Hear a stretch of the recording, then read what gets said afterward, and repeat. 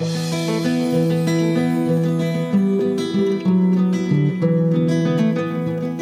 listening to the Mountain Practice Journeys podcast, a comfy, cozy place for private practice introverts, highly sensitive therapists, and solopreneurs who help and heal. This is the place for practical, nature-based, magical support for your business and life.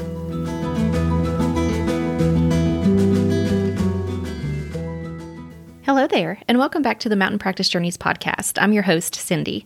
Here in episode 46, I'm going to continue my conversation with Kate Murphy about self-care, scheduling, and boundaries with chronic illness. Kate and I began our conversation in episode 45, so be sure to go back and listen to that episode before you dig into this one. Here we go. Hello, everyone, and welcome back to the Mountain Practice Journeys podcast. I'm back here again with Kate Murphy, and we are continuing our conversation from last week about going into private practice with a chronic illness. And we're going to get into some more of the details and helpful information in considerations around self-care and scheduling and boundaries when you're a private practice therapist. Yeah, so much to dive into here. And the more I kind of thought about all of this, Cindy, I was like, how much of this comes back to self-care, right? It feels like all of it comes back to self-care. And that is such an overused word. And, it feels like it's all anyone talks about anymore. But it really is so important to care for yourself when you have a chronic illness and you're going to set up your own business. So yeah, we can talk about a bunch of different ways that people can do that. Awesome. Yeah, with self-care, that's all you hear. And I think we hear about it so much because we got so far away from it and neglected ourselves for so long. We have to really talk about it a lot in order to get back in balance to where we really are taking care of ourselves. Yeah, I think we have. And, for people with chronic illness, there's like this really, sweet spot, like this recipe that we have to make sure we have all these different things to really thrive or, hopefully thrive, or maybe to just get through the day sometimes. But taking into consideration what all of those things will look like when you have your own practice and you're a business owner, there are so many responsibilities and so many decisions. And so how can you make that work for you and your capacity and any limits that you have because of your illness? Mm-hmm. Yeah. What are some of the things that you've thought about? Because I know that you're opening up your practice next summer, and I know that you probably put a lot of thought into how that's going to work and what your schedule is going to look like and how you're going to work with clients. So if you don't mind sharing a little bit about what some of your thought process was and what you've maybe landed on or things that you're still considering. Yeah. So this is going to sound, I don't know how it's going to sound, but the first thing I'm thinking of when I'm thinking of opening up my private practice is like burnout, right? Like I go right to the end game scenario and I'm like, all right, how am I going to stop this? Because I recognize that I'm going to be more prone to burnout having chronic illnesses. It's just the reality. So I think that if I plan for that, right, I'll be more able to handle the bumps in the road as they come up. In private practice, I know this community talks about this a lot. It can be really isolating.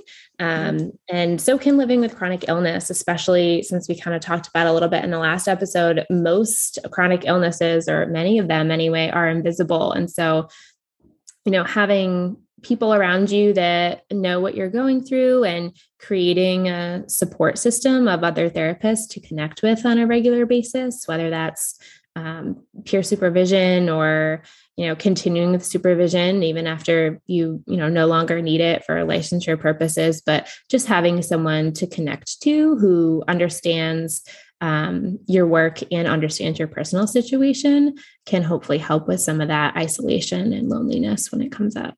Mm-hmm. Yeah. And I know in the last episode, so I want you to mention it again, the Facebook group for therapists, just in case someone's just now tuning in, because I think that's going to be a really great resource. Yeah. So that Facebook group is called Therapists Thriving with Chronic Pain and Illness. I think there's about 500 or 600 members in it now. I don't think it's too old, but yeah, people are getting added all the time. It's definitely a nice place to just feel like there are other therapists out there who get it.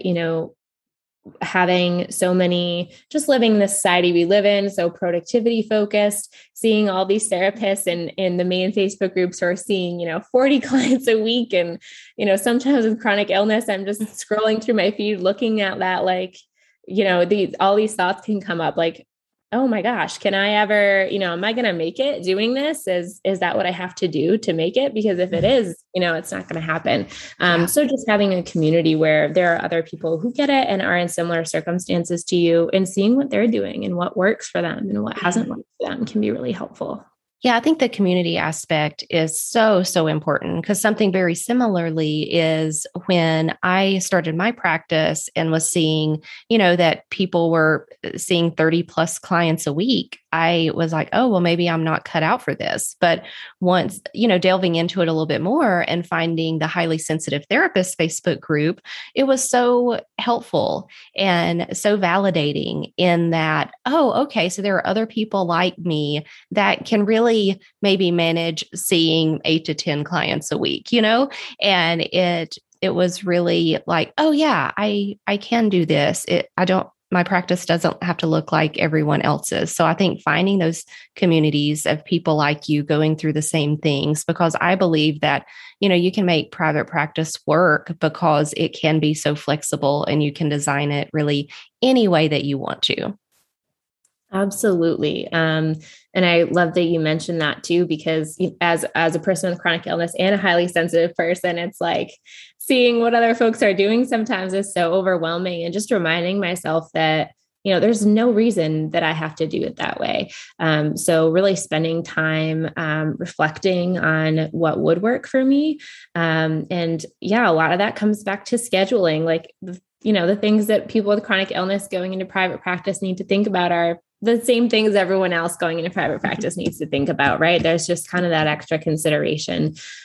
So for me, I know that my illnesses are really unpredictable, and, sometimes I'm feeling great and sometimes I'm feeling horrible, and anywhere in between. So setting up a schedule that is not going to be too taxing in the times when I'm feeling horrible, so that there's not too much alterations that need to be made, all of a sudden, and taking away from that stability for clients. So yeah, I mean, my plan is to work 3.5 days a week. I kind of thought about, where do I need that day off in the middle of the week, or, how can I work that in so that I can make sure that I can get all the rest I need, that I have time to go to doctor's appointments, take care of myself, and so forth, was really helpful. And then vacations too, like sometimes those vacations that I'm planning on taking are going to be staycations. They're going to be me sitting on my couch, just vegging for a week at a time and just kind of recollecting myself after not feeling well for a while. So trying to work those things in, and being extra thoughtful about, reflecting on the course of your disease and how things normally go for you. Like if there's a time of year that is really hard for you consistently for one reason or another, taking that into consideration, throwing extra vacation time during that time. Yeah. I think that's a really great tip. And thinking about, I think for me, having a spacious schedule to where it's not one appointment after the other has been really helpful, because a lot of times I can do a session with a migraine, but I can't do 3 sessions in a row with a migraine. So being able to have some time and spaciousness in your schedule can be really helpful. And I know there are some times that, no matter, there may be some migraines that I have where it's like I can't do anything. But for the majority of them, it's like, I can get through a session, I can be present. But then after that, I do need to go relax and not have another session right after that. Yeah, I totally feel that. Yeah, getting through one session in the migraine, usually doable, 3 in a row, not going to happen. So yeah, breaks between clients. When I first was like, just on like a note in my iPhone, like making up my envisioned private practice schedule, I was thinking about, how much time should I have in between clients? And, with the clients that I see right now, it's really variable. And just thinking about that, most people don't put a whole lot of time in between client sessions. They want to go into work and then leave work as soon as they can. But yeah, similar to you, I think for me, it's going to be best to have a little downtime, a little breathing time in between. So that those days when I do have a migraine and I'm going to work anyways and doing my best, I can throw an ice pack on my face in between. I can rest, breathe, and take care of myself and my clients. Yeah, I'm one of those people who schedules a lot of time in between sessions. And yeah, it's usually 30 minutes to an hour. Like it's a minimum of 30 minutes. And I started that from the time I began my private practice because I knew that I needed that. And yeah, a lot of times it's an hour, and that feels really good because you can have that time to self-care and do what you need to before the next session. Yeah, that's awesome. I love that. Good for you. That's a great setup. One of the other things too is like, how much are you doing in your business in addition to seeing clients? And can you really do that much? And so I know for me, thinking about what I want to delegate and outsource versus what I want to do myself, there are things that I really enjoy, like web design and, my scheduling and all of that. I know I can handle that on my own. Other things, not going to happen, right? Like the billing, all of that. So thinking about, do I need a virtual assistant? Do I need a receptionist or a biller or some other kind of support? And then getting what you need. And it does come back to like setting your fee, which is a decision everyone needs to make when they go into private practice. And, for chronic illness folks, we want to give all of ourselves we can to our clients, and to be able to do that and really be present, especially if you're already feeling really bad in your session, if you have a migraine or pain or other symptoms, having all that extra stuff to worry about isn't going to help. So taking that into consideration when you set your fee, making sure that with the number of patients or clients that you can see a week, and the supports that you're going to need to make that sustainable, just taking all of that into consideration when you set things up.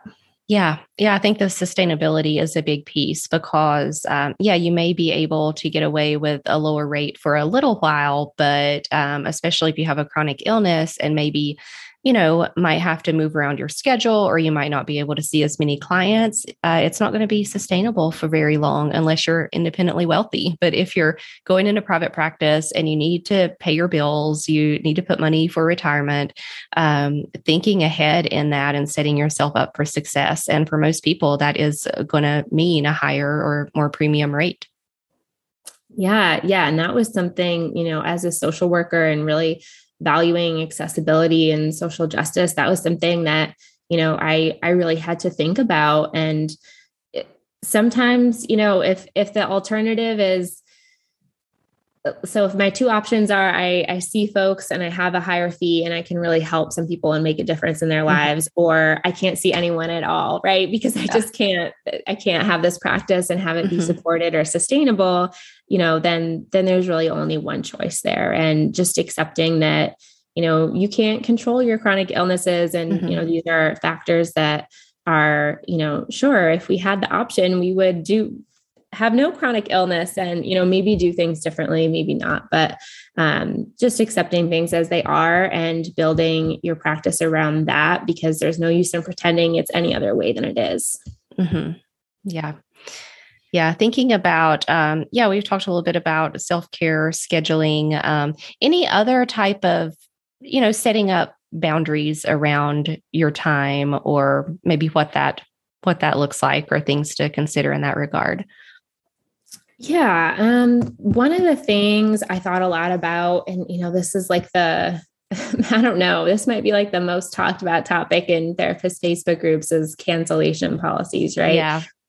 So just thinking about that, and, I've read all the million different ways that people do it on social media, and seen what other therapists are doing, and just thinking about that for myself, deciding what I feel comfortable with in terms of knowing that I have a chronic illness and I'm sometimes going to have to cancel on clients, maybe a little more often than a therapist without a chronic illness would.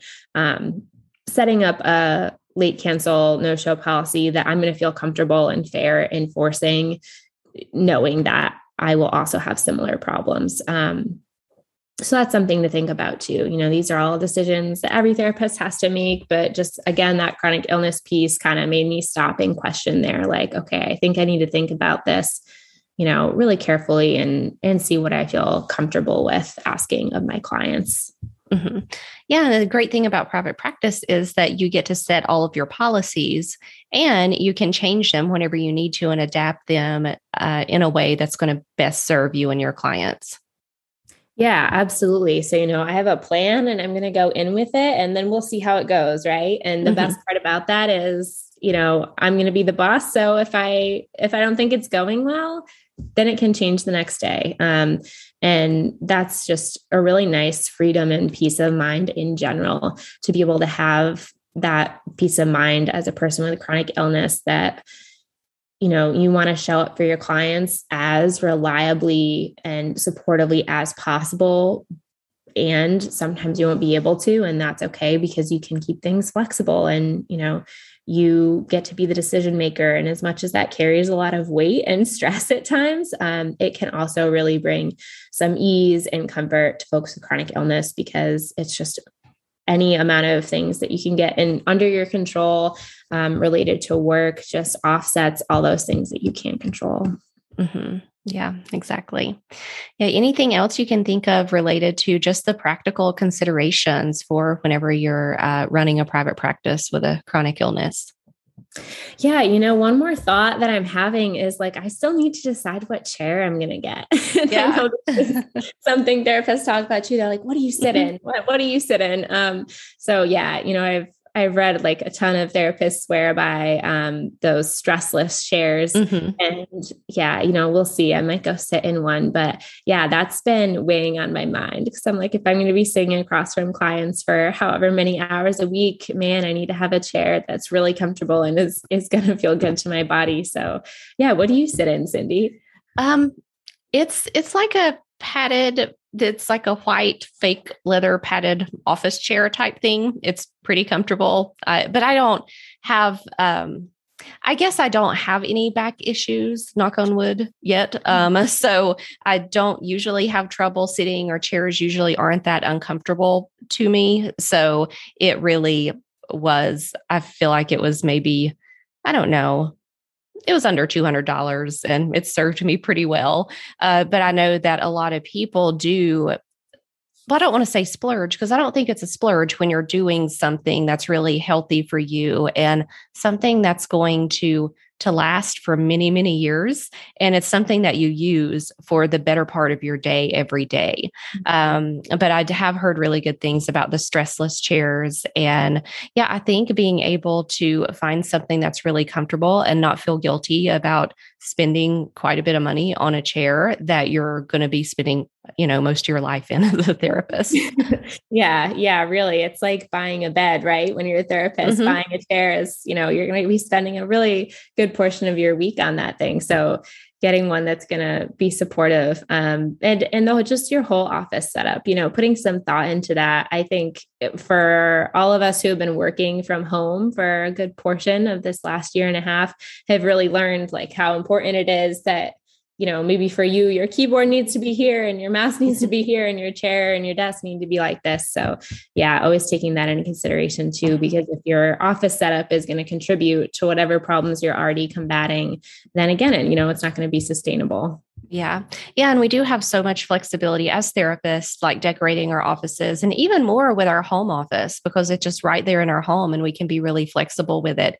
And I remember when the pandemic first started, I was really upset. I did not want to move to telehealth. I had never done any telehealth session because I really loved meeting with people in person. But once I got adjusted to it, and it did take me a while, I mean, I still do miss meeting with people in person, but there's been so many benefits of having my home office. And even thinking about with migraines, I just can't do fluorescent lights. And there's a lot of things with lights and temperature. And there's so many, and as a highly sensitive person, just so many subtleties in the environment. And you have so much control over that when you have your own office, and especially when you have your own office in your own home.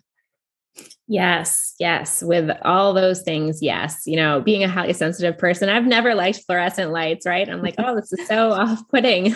But yeah, with the migraine piece, lights, sounds, smells, all under your control. So taking the time to, make it a place that you're happy to be at work. And whether that's a home office or a space that you're in person with clients, doing what works for you. And I guess that's maybe one last thing that is the pandemic has really changed for therapists going into private practice, and that maybe therapists with chronic illness are considering a little differently is, do I want to have my practice be all telehealth or hybrid or in person? Because there are benefits and drawbacks to that too, right? Being in front of the computer all day, maybe that exacerbates your condition, or maybe being at home will give you even more, freedom and this peace of mind to know that you can manage your conditions more flexibly if you can do that more easily from home. So yeah, a lot of things to think about, and it's going to be unique for every person, what's best for them. Yeah. Well, I think based on what we've talked about over the last 2 episodes, it really is encouraging for therapists that have chronic illnesses to go into private practice, that you can really have a practice that works with you and your needs. Absolutely. I sure hope so, because that's my plan. Yeah. Well, thank you so much for being here and sharing your time and expertise on this topic. I'm really excited for people to hear this and, get the encouragement that they need and the support that they need to have the private practice that they really want. Absolutely. Yeah. It's all up to us. We get to be the decision makers. So I hope anyone listening to this has maybe gotten some good ideas or seen maybe how private practice could pan out for them and the things that they struggle with every day. And so if it can make anyone's life easier, then I hope it does. And I wish everyone the best of luck if they're going into private practice. Yeah, awesome. And I'll be, when Kate gets her practice open, I'll be sharing the contact information in the show notes. So come back and check that out. Awesome. Thanks, Cindy. All right. Thank you. Thank you so much for joining me today. For episode 47, I'm going to talk about why losing followers and subscribers is good for your business. If you haven't yet listened to episode 45, I urge you to do that. In that episode, I began my conversation with Kate on the topic of chronic illness and private practice.